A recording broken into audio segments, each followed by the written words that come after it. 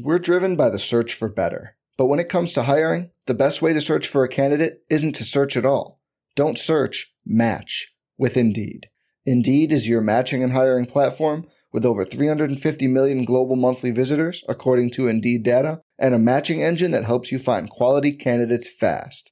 Leveraging over 140 million qualifications and preferences every day, Indeed's matching engine is constantly learning from your preferences. Join more than 3.5 million businesses worldwide that use Indeed to hire great talent fast. And listeners of this show will get a $75 sponsored job credit to get your jobs more visibility at Indeed.com/Blue Wire. Just go to Indeed.com/Blue Wire right now and support our show by saying you heard about Indeed on this podcast.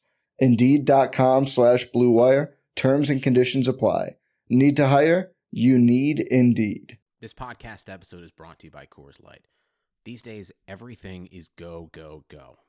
It's nonstop hustle all the time. Work, friends, family, expect you to be on 24/7. Well, sometimes you just need to reach for a Coors Light because it's made to chill. Coors Light is cold lagered, cold filtered, and cold packaged. It's as crisp and refreshing as the Colorado Rockies. It is literally made to chill. Coors Light is the one I choose when I need to unwind. So when you want to hit reset, reach for the beer that's made to chill. Get Coors Light in the new look delivered straight to your door with Drizzly or Instacart. Celebrate responsibly. Coors Brewing Company, Golden, Colorado. Support for this podcast comes from Wild Turkey Kentucky Straight Bourbon Whiskey. Let's tune in to their one-on-one with Jamal, a real bartender from Old Fourth Ward in Atlanta. I really get into the backstory of whatever I'm pouring, out of respect. There are literally years of experience behind these bottles. Wild Turkey, same recipe since 1942. If you want a true classic, this is what you want to order. Wild Turkey. Wild Turkey Distilling Company, Lawrenceburg, Kentucky. Copyright 2020, Campari American, New York, New York. Never compromise, drink responsibly.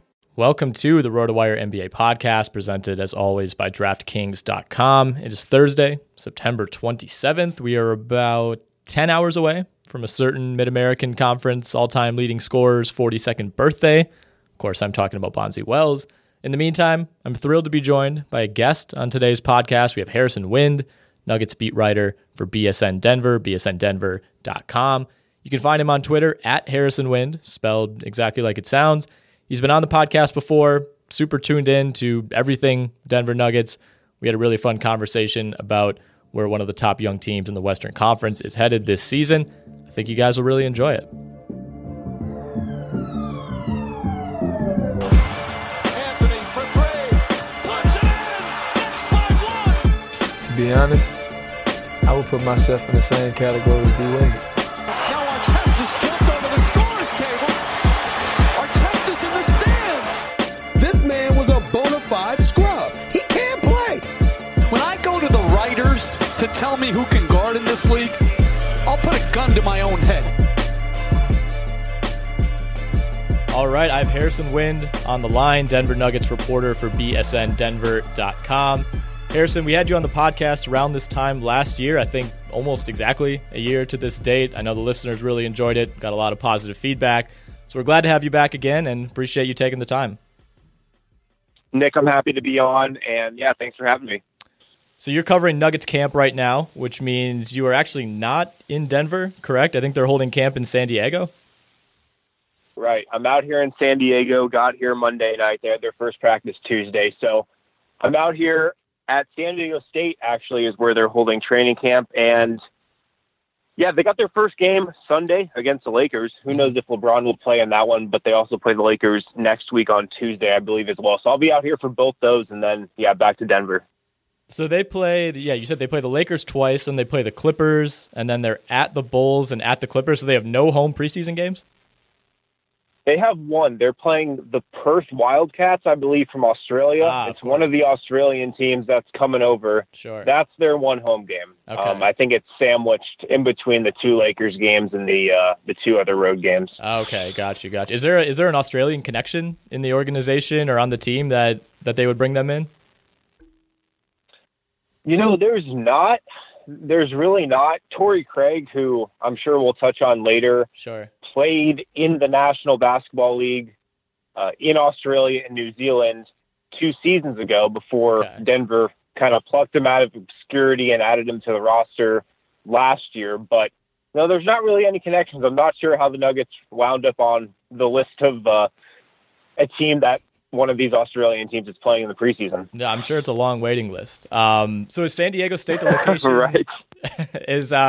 Is this a location every year? I mean, is the idea to make this kind of more of a true bonding experience, almost like a summer basketball camp that you would have gone to, in high school or middle school? Yeah, there's a little of that for sure. The coaching staff definitely wants to get away from Denver and, kind of bring up that chemistry, bring up that camaraderie. And this is something I wanted to touch on here. This might be a good spot to do at the top. This team has a great chemistry to it because, they're out here bonding at training camp this week. Paul Millsap held a voluntary mini camp around a month ago in Atlanta at his state-of-the-art training facility there. Most of the guys were there. And most of the roster players had been in Denver working out, playing pickup, kind of going through organized stuff in the couple weeks leading up to training camp. So, this is a good bonding experience from them, but this is a really tight-knit group who's been playing together for, the better part of a month now. So you had Media Day on Monday. That was back in Denver, I assume. Who on this roster has the most fun with the Media Day activities? That's an easy one. It's Isaiah Thomas. It's funny. This team is so quiet, and the loudest guy is Isaiah Thomas, who's injured right now and doesn't really have a timetable to return. But he came out immediately at Media Day and was having fun. There's already a lot of talk about how he's been nicknamed the Stephen A. Smith of the Nuggets locker room, where he just likes to get into arguments with guys about who's the second best shooting guard in the league, what would Klay Thompson average if he wasn't on the Warriors, stuff like that. So he's definitely injected a new life into this kind of quiet Nuggets locker room. Yeah, I mean, he's going to be such an interesting case, and we'll get into Isaiah in a little bit, but just, I mean, the whirlwind that he's gone through from demanding that the Brinks truck would be backed up to now basically playing on a veteran's minimum is wild. But, I mean, considering who the Nuggets have had at backup point guard these last few years, I thought that was a very worthy shot to take on him. Well, definitely. And you're getting him on a veteran's minimum deal. There's not a ton of risk there in terms of what he's going to do on the court.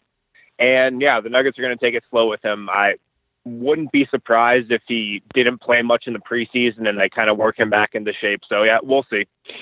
So this is your fourth season covering the Nuggets for BSN, correct? Yes. Okay, so how has everything changed for you, since that first year to now? Obviously the Nuggets have kind of gotten better each year. They've improved their win totals. But in terms of the job itself, how much more comfortable are you? What kind of relationships, have you been able to build, not only with other media members in the market, but with players and coaches on this team? Yeah, well, obviously you get a lot more comfortable in a job in, your fourth year doing it. Mm-hmm. And I think the biggest difference for me heading into my fourth season around the team is now I know not to, overreact to things, get too high, get too low, because it's a long season, man. 82 games is a long season. Everybody's so optimistic right now. You asked Mike Malone how his first couple of practices have gone. Oh, it's been, we've had great practices. There's so much excitement. There's so much energy in the gym. If your coach probably isn't saying those things, that's likely a bad sign for things to come. But there's going to be injuries. There's going to be things that come up. It's a long season, so you got to take everything in stride, not get too high, not to get too low on this team. And you definitely developed some great relationships with guys on the coaching staff, players, front office people. So it's been a good 4 years for sure. From afar, I get the impression that Mike Malone has to be one of the more media-friendly coaches in the league. I mean, especially when you look at, you feel bad almost when you see footage from practice of Spurs reporters and, even Jazz reporters at times. Is that right? Is he someone who's pretty easy to work with?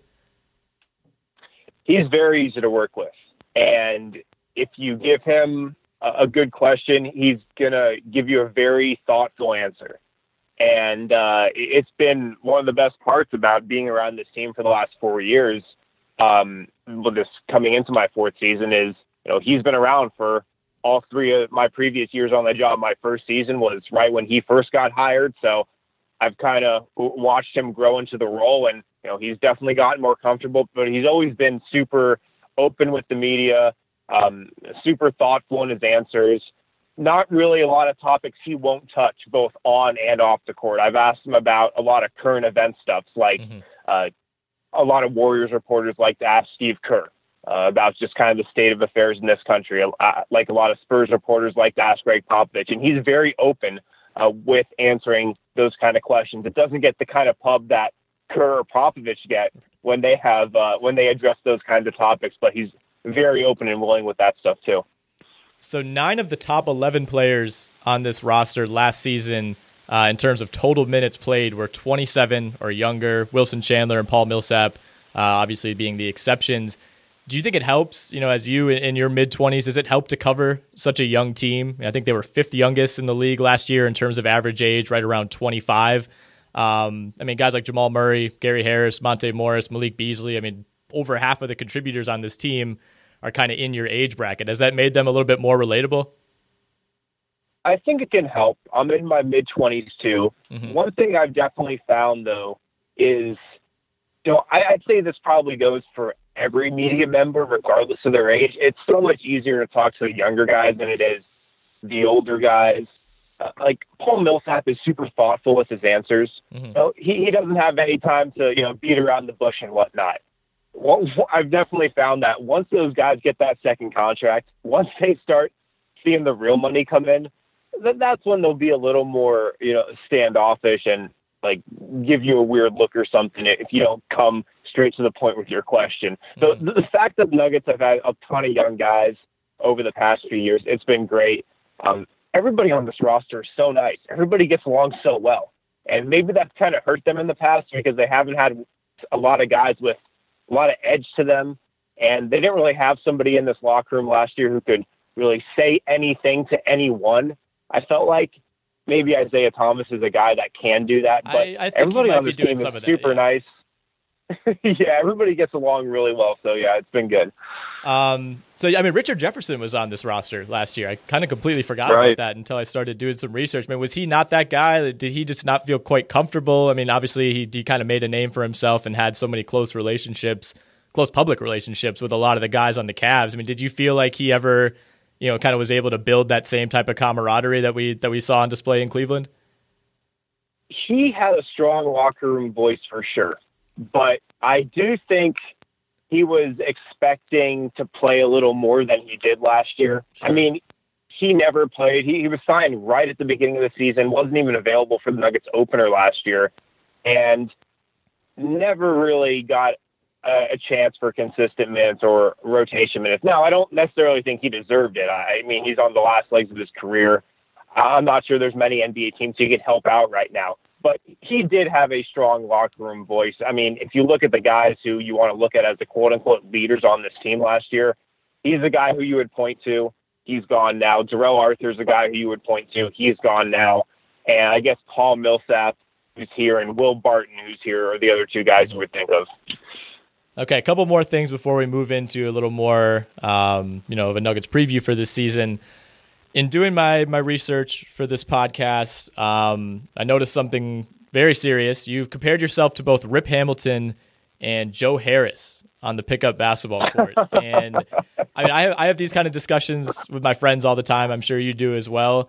I don't think I've ever heard either of those two players mentioned. These are two of the more grounded, realistic NBA comparisons I think I've ever heard. What about your pickup game makes you this unique blend of Joe Harris and Rip Hamilton?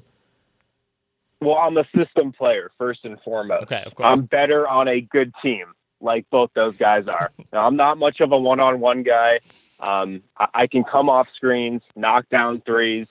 I play well in a system, and I think those are two off guards. One, Richard Hamilton, who I grew up watching. That Pistons team was like my first favorite NBA team I remember from growing up. And Joe Harris is just kind of a guy who I think is a lot better than people give him credit for in Brooklyn right now. But yeah, I'm a true system player and an off-ball guard too. Okay, so you're an underrated system player. Joe Harris is making $16 million over the next couple of years. Rip Hamilton made like $110 million in his career. So those maybe those aren't so bad. Do the Nuggets do? Yeah. Do the Nuggets do some sort of media game? I think it was the Jazz earlier this week where were tweeting out a bunch of photos of all their, beat writers and different outlets all come in for a day or two and go through basically a mini camp. Does Denver do anything like that? We didn't do something that formal. That looked really formal. They got uniforms and socks and everything, and then they put together a video, which I don't know, looking back on it, how many of those media members would have been up for having their basketball skills on display for the NBA Twitter world. But the Nuggets had a thing where we went and just played pickup at the practice facility last year. Okay. So that was a good time. It wasn't as formal as what the Jazz put on, but we have played on the practice court before, a bunch of us media guys. Who are the best players in Nuggets media? Best players in Nuggets media. My good friend Adam Mares, who writes for DenverStiffs.com, the SB Nation blog out here. Okay. Very talented player. What is his NBA comp? Well, it's funny because his NBA comp is actually Nikola Jokic. Really? And he won't get mad at me when I say this, but he's a less athletic version of Nikola Jokic. He said this himself, if you can believe that. He's a less athletic version of Nikola Jokic, but just a very unselfish, distributing big who likes to pass and then play out of the high post and whatnot. So he is probably at the top of the class when it comes to NBA media basketball. Okay, so last thing before we move into more Nuggets, one item that's been more so in the news, in the overall sports journalism front, and it seems, especially this time of year that it's affected the basketball journalism world more so than other sports. The Athletic is growing rapidly, continues to grow rapidly. It seems like once a month, we get these blasts of announcements on a Monday that 15 new writers from all over the country are joining the Athletic. What has that meant for BSN? What's kind of been the reaction in the Denver sports media market? And how has that affected the way that you guys do business? Yeah, it's funny because we're a subscription site too. And I think our prices are pretty similar. Mm-hmm. And we got up and running, I'd say 6 months to a year before the Athletic in Denver really started to take off. So I felt like we had a good share of the market, and then the Athletic comes in. I'm friends with Nick Kosmider, who covers the Nuggets for the Athletic. Mm-hmm. We're close. He does great work. I think that the more quality, good work, quality reporting, detailed analysis that's out there, the better. I think people can justify paying for more than one subscription site. And the Athletic is a national publication. We're local. We take a hyper-local approach to coverage. So where the Athletic, and I know this is especially the case in Denver, they might not write on every single practice that happens, every single training camp practice that happens. That's what we do. So we take more of a hyper-local approach to things. But I think there's room for multiple sites. The more coverage, the better, I think, if it's good, if it's detailed. Mm-hmm. Yeah, I think the reaction has been, it kind of goes both ways. There's always, everybody's congratulating the writer themselves, well-deserved almost always. And then there's always kind of this, is this going to be sustainable long-term? I'm sure you saw the Cleveland.com, I think their president and their editor, one of his emails got leaked earlier this week. That was very critical of the Athletic. Certainly I'm not asking you to comment on the long-term viability, but it's very interesting, and just another major player in just about every market. It'll be very interesting to see how that plays out. But let's get into more Nuggets talk. Like I said earlier, the Nuggets have increased their win total each year that you've been on the beat. Is this the most optimism that there's been around the team since you've been there? Definitely. It definitely is. And I think there's a couple of reasons for that. One is what they did last year. They won 46 games. Paul Millsap was hurt for 44 games in the middle of the season. When he came back at the end of the year, he really wasn't himself. He was playing with one hand. He really wasn't able to use his left hand. And for them to win 46 games without him, and they also had losses to a lot of the bottom feeders in the West last year, like the Suns, the Kings. They lost to the Hawks last year, Dallas, Memphis. They had a lot of really bad defeats on their schedule. So what they were able to do last year without him and all the bad losses they had, I think gives them a lot of confidence. He's healthy now. And also the roster continuity. They really bring back everybody from this team last year except for Wilson Chandler.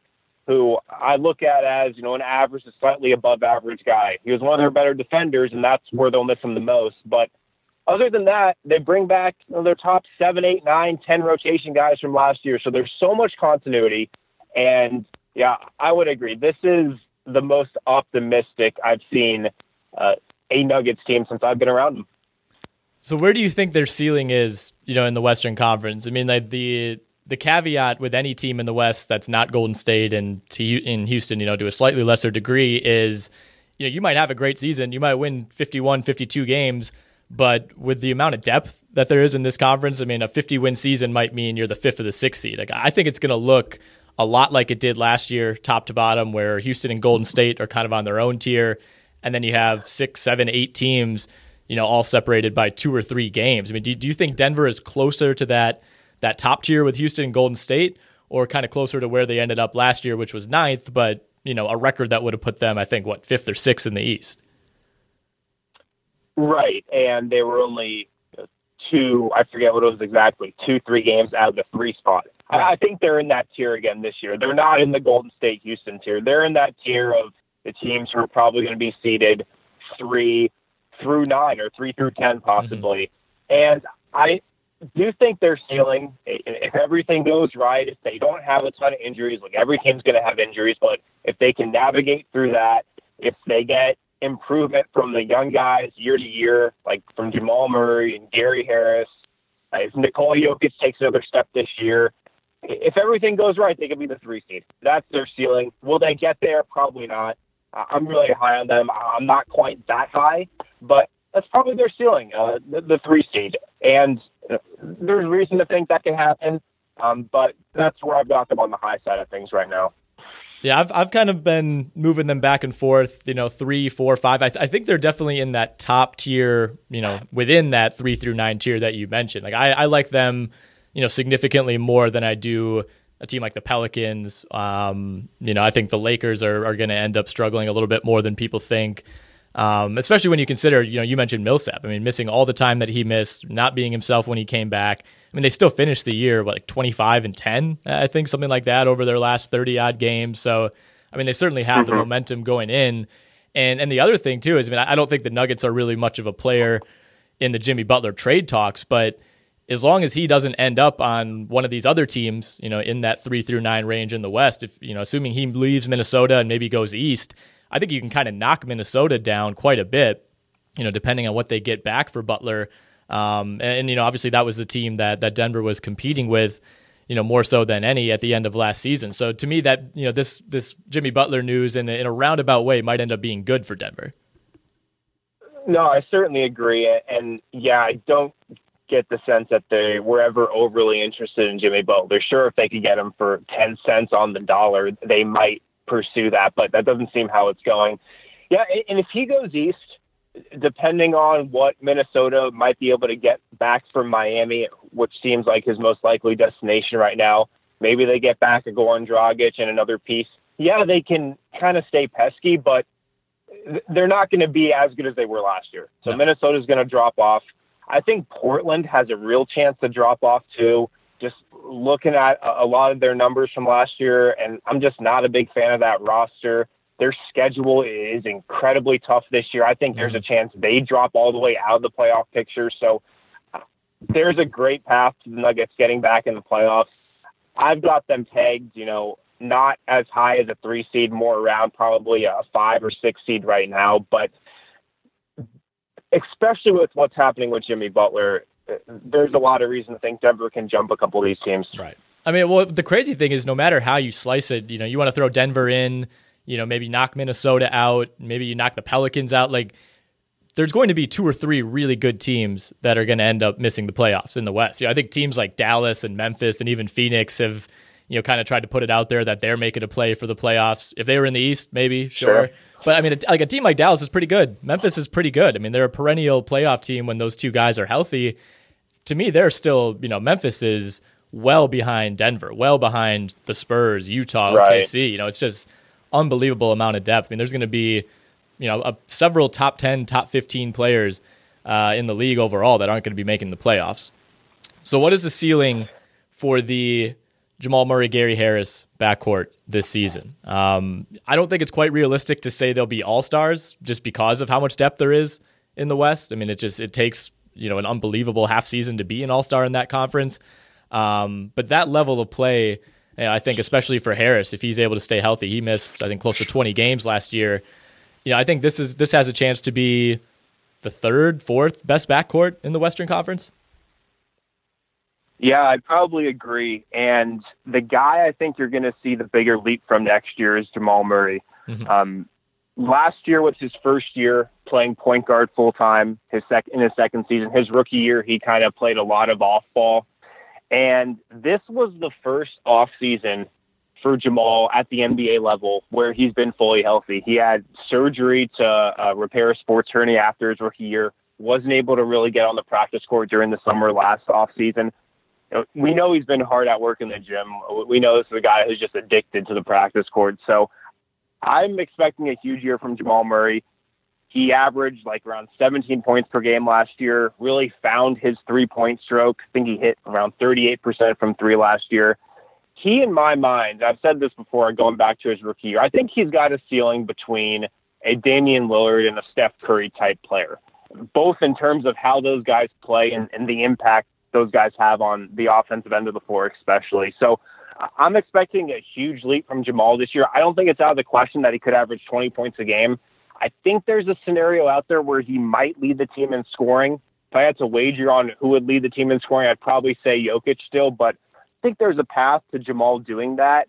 And I think Nuggets are kind of going to give him, I don't want to say the keys to the offense because that's Jokic, but kind of give him much longer of a leash this year and just kind of let him do his thing on that end of the floor.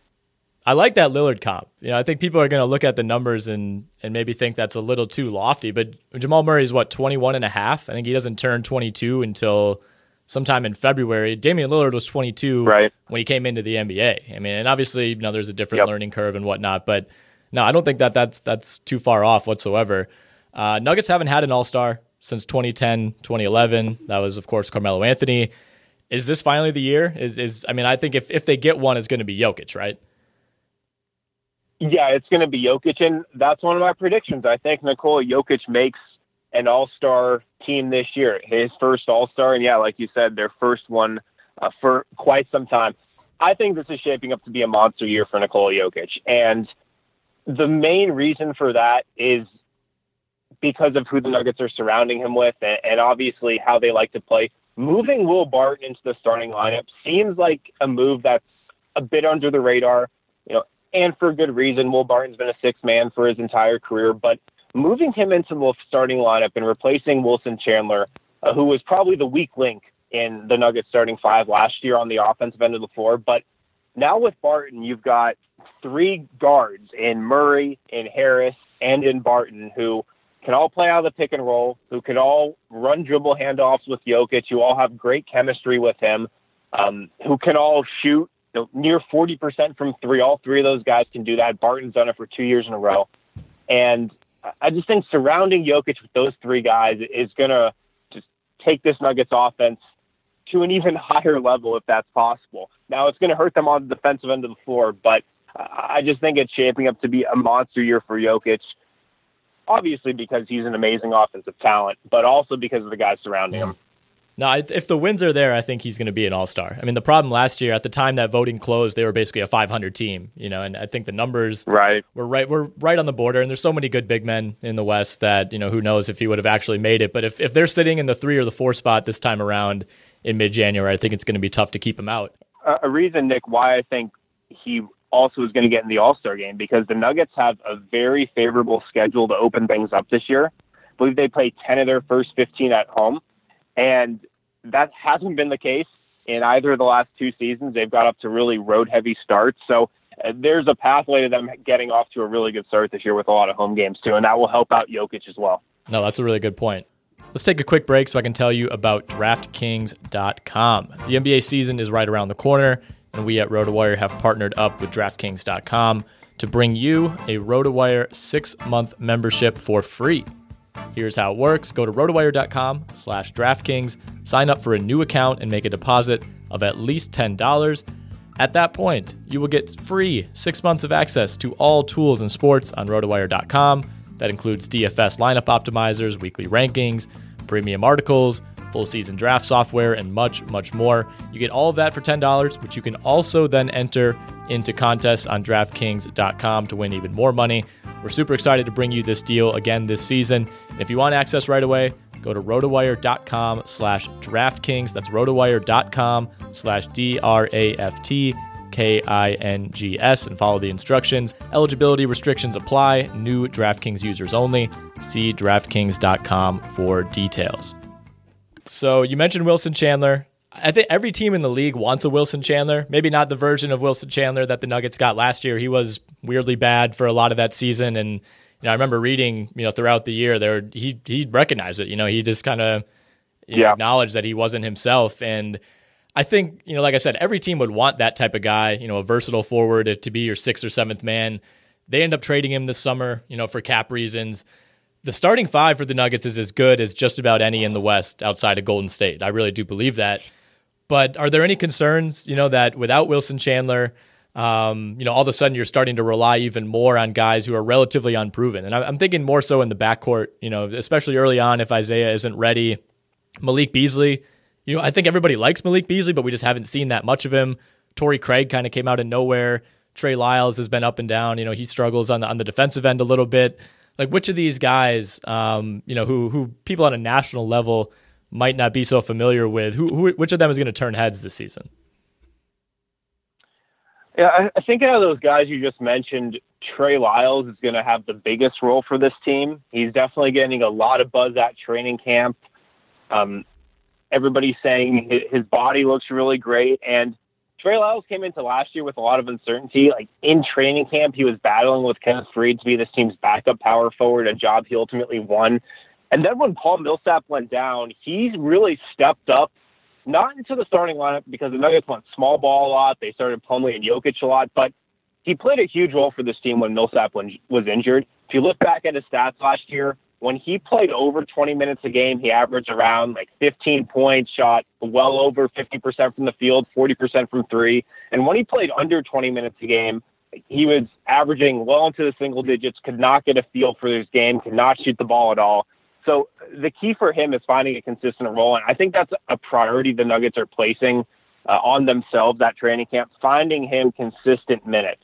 The Nuggets want to play four big men, which is really weird in the modern NBA, and that's just how their roster is, with Millsap and Jokic and Lyles and Plumlee, who they all want to get minutes. But I do think they're definitely going to place a priority on getting Trey Lyles at least 20 minutes a game on a night-to-night basis. It seems like he's at a great camp, and so that's the one guy on their bench unit, other than Isaiah Thomas, because he's kind of a wild card right now, that I have high expectations for. Have you had much of a chance to spend time with Isaiah so far?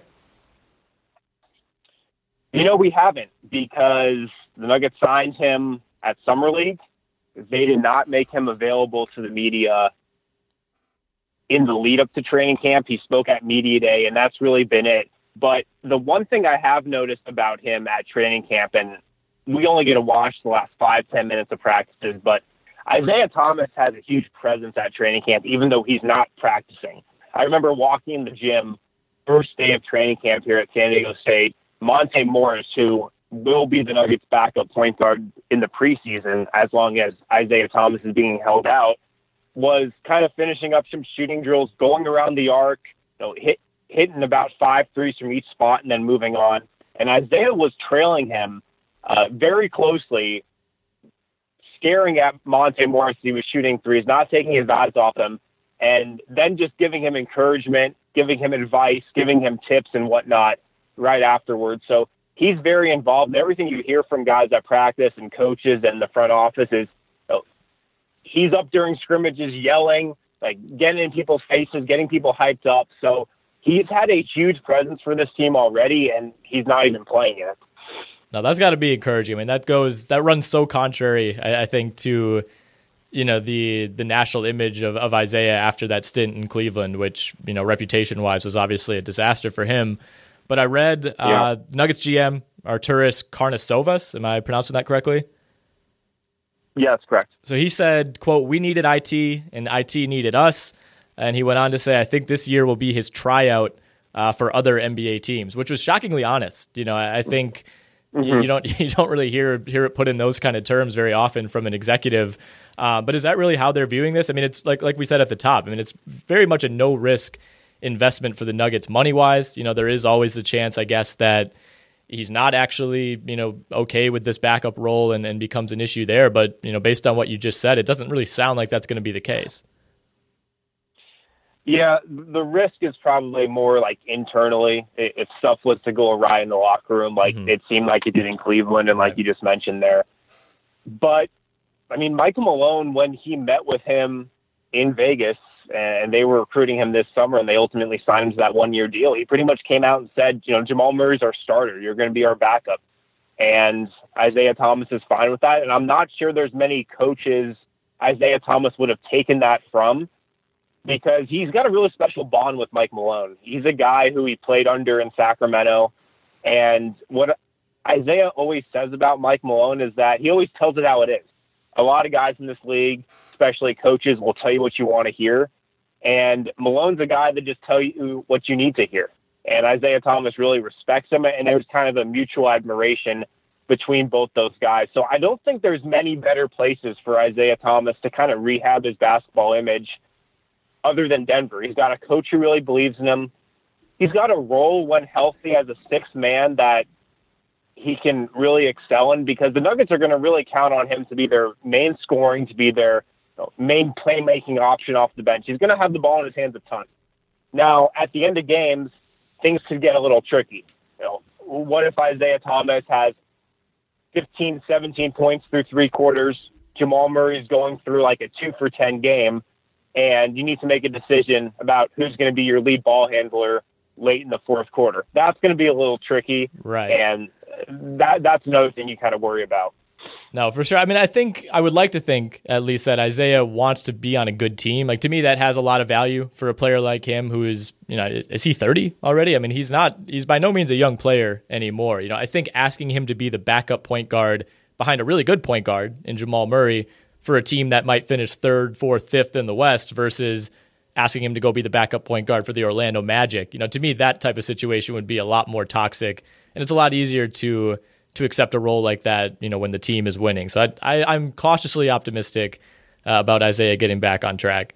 He's 30. He's going to turn 30 this year. And I think the idea with Isaiah is, yeah, you know, rehab your basketball image here, show you can still play at a high level, show you're healthy after that hip surgery last spring, and then maybe regain a starting spot with a different team next season. I think that is best case scenario for Isaiah Thomas. Okay, I have to ask about Michael Porter. Is he going to be a factor whatsoever this season? I feel like I keep, you know, at the time of the draft, it was, he might just redshirt the year. You know, this is still a great value at 14. A few weeks later, all of a sudden, he says he's feeling great and he wants to be ready for opening night. Like, where is he actually at right now? Well, officially, he's without a timetable to return to basketball activities. And if I had to wager, I'd say he does not play a role at all for this team this coming year. I don't think the Nuggets are in any hurry to get him on the floor. They drafted him under the belief that, hey, we don't need Michael Porter Jr. to not only make the playoffs, we don't really need Michael Porter Jr. to be a 4 or 5 seed, you know, in the playoffs. So I think if the Nuggets had it their way, he wouldn't play at all this year, to be quite honest. And obviously Michael Porter wants to play. Any athlete wants to get back on the floor. It's funny because you got to think about it from his perspective. He's a guy who was on top of the basketball world after high school. Number 1 recruit or number 2 recruit, depending on which site you look at. McDonald's All-American game. Like, hands down, unanimously one of the top players in his draft class. Then he gets injured, you know, has to sit out. And if you remember, you know, he came back at Missouri from that injury. He probably shouldn't have come back from that. He was god-awful in those games. He was terrible at the end of the season. So he was obviously pushing to get back on the floor from that injury. So it's no surprise that he's kind of putting out the notion that he wants to get back quickly. But from everything I can tell, the Nuggets definitely want to slow play this thing. He's not practicing right now. The most we've seen him do is just kind of do some standstill shooting stuff. And back injuries are tough, man. You definitely want to take that thing slow. And what they're doing with him right now is just rehab, building up his core. He's doing a lot of core work. That's what I'm really hearing. And like I said, I think if the Nuggets had it their way, he would not be a factor for them at all this season. I mean, all things considered, this roster is really in remarkably good shape. You know, when you consider they traded the Gobert pick in 2013, they traded the Donovan Mitchell pick last year. You kind of whiffed on Emmanuel Mudiay in 2015. I don't know what's going on with Tyler Lydon. I feel like I haven't heard his name since draft night. Maybe you can shed some light on that. But I mean, when you land your franchise player in the second round, and obviously you hit on Gary Harris and Jamal Murray and getting Paul Millsap in free agency, it's just remarkable to me how well this roster has come together, despite some pretty big misses in the draft. I mean, do you ever get the sense that there's some internal regret, about Gobert or especially Donovan Mitchell last year? The Gobert one, no, because that was Tim Connolly's first draft. I think he got the job like a week or two before the draft. And from what I heard, there might have been some orders to just sell that pick at the end of the first round with the team they were bringing back. The Donovan Mitchell one is weird. There were some trades Denver had on the table that night that could have gone through that didn't go through at the last minute. And yeah, there's probably some regret over that pick for sure. But what the Nuggets got back in that deal is Trey Lyles. And that's a big reason, from what I can tell, that they made that deal in the first place. Mm-hmm. And they're really high on Trey Lyles to this day. Tyler Lydon, I wouldn't expect him to play much of a role this year either. He had knee surgery, I think, for a torn meniscus or meniscus surgery last season. That kind of ended his rookie year in the G League prematurely.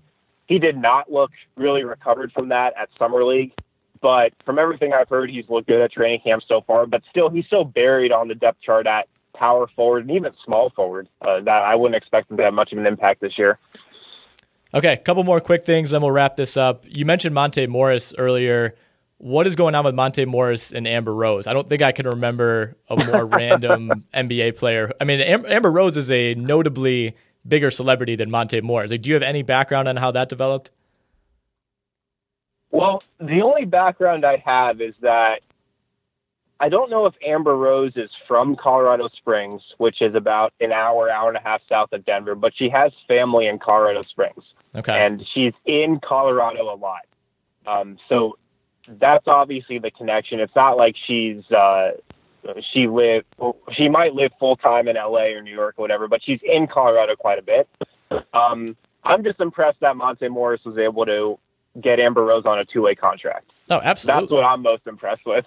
Yeah, I mean, that's the finesse of the year. Obviously he's got the guaranteed deal since then, but they initially started dating on a 2-way contract. Unbelievable.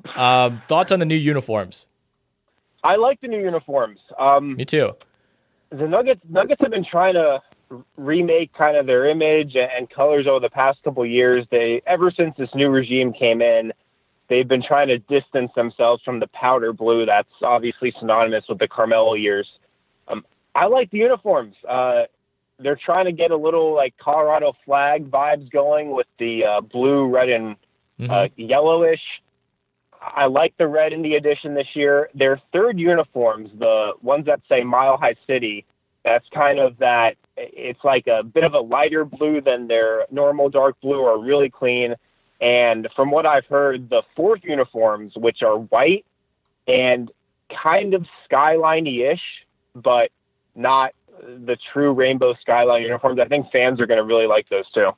Yeah, I love the new sets of logos too. I mean, not that the Nuggets had poor branding before, but I thought it was an upgrade pretty much across the board. And the nice thing is too, and this is just really nitpicky as someone who cares a lot about this stuff, is they actually match the sponsorship logo to the colors. Like, it's super, super annoying when you have like a green jersey with an orange logo on it. Is it Waste Management? Is that I can't quite make it out here. Is that their sponsor? Yeah. Okay. But yeah, it looks good. I think those will be positively received. What are going to be your League Pass teams this year?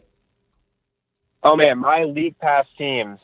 Well, let's see. I mean, it's so tough, man. Like, the West is so washable. Yeah. 1 through 9, 1 through 10 in the West is still watchable. Everybody but the fascinated Kings. to watch Boston, though. Right, everybody but the Kings. I'm fascinated to watch Boston. I'm fascinated to watch Dallas with Luka Doncic, a guy who I had number 1 on my draft board. I'm fascinated to watch Phoenix, too, with Ayton. I think this draft class was so exciting that a lot of these first-round picks are going to be kind of must-see TV early in the season. Yeah, even the bad teams in the East, like Orlando's been so unwatchable, but if those guys stay healthy, I think they'll be a lot of fun. Like Chicago is going to be a lot more fun. Even New York, I mean, especially once Porzingis gets back. But no, I'm with you. I mean, I'm going to be watching as many of those late TNT West games as possible. All right, a couple more. For sure. What are your Eastern Conference and Western Conference Finals matchups? So I will go in the West. I'll keep it traditional with Golden State and Houston. But obviously, I think Houston took a step back this year. I don't think they're a lock by any means to get to the Western Conference Finals. That's who my pick would be.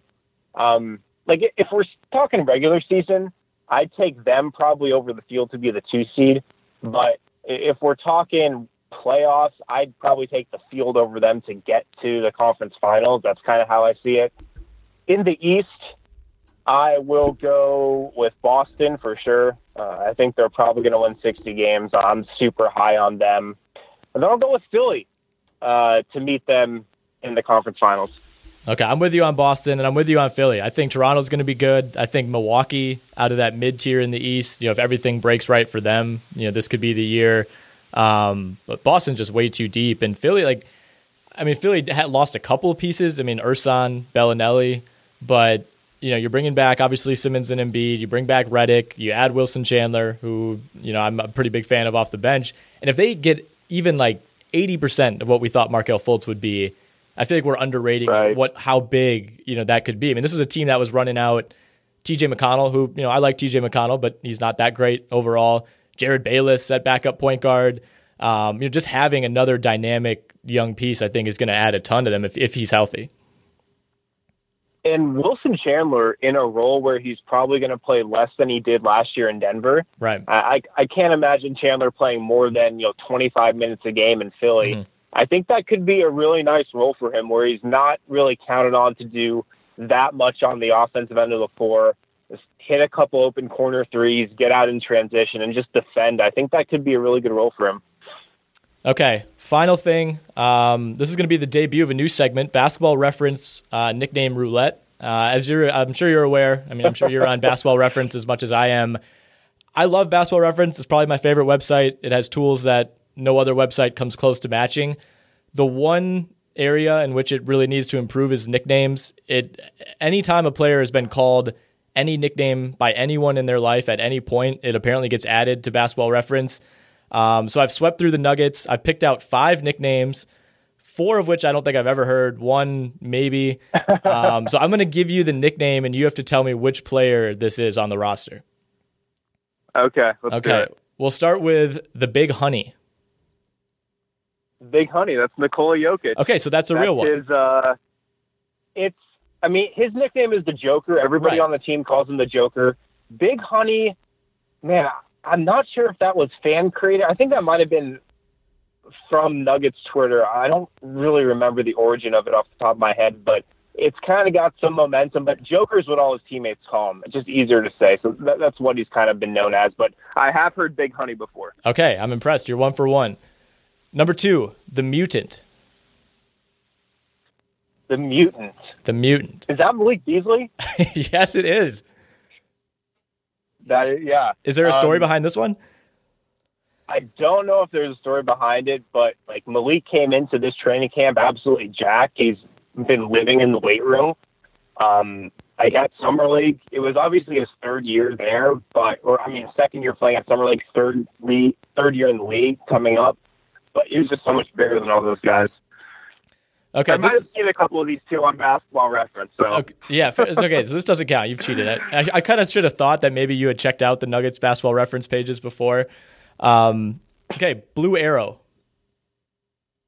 Blue Arrow. Oh, that's easy. That's Jamal Murray, of course. Right. That's the one that I figured you would for sure get. I vastly underestimated your nickname guessing abilities. Number 4, the Anchorman.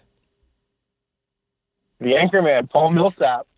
See, that's another one outside of Denver. I don't think, like, if I said that to my friends who follow the NBA, they would have no idea who I'm talking about. Did he have that in Atlanta? Yeah, I think he had that in Atlanta. Yeah. Oh wow, jeez. Okay, well, we'll finish up with this one. Denver. We'll finish up with this one. Big game. Big game, Monte Morris. Big game on and off the court. Jeez. So is that where this is from? Is it an off-court nickname? No, I mean, he's had that. I think that's been like his Instagram handle forever. Okay. Or his Twitter handle. I'm not sure the origin there. Okay, well, this is just a poor research job by me. 5 for 5, though. Very impressive. Okay, well, I'll let you go. I know you have practices and whatnot to get to this week. Obviously, a very busy time. Do you have anything you want to plug? I know you've written and podcasted plenty on BSN recently. Yeah, bsndenver.com. All the latest from training camp, of course. And, yeah, we do a daily podcast, the BSN Nuggets podcast, Monday through Friday. And, yeah, I've been doing it from San Diego solo here this week, so definitely check that out. All right, will do. Well, thanks again, man. Really appreciate you taking the time. Yeah, no problem, Nick. Thanks for having me.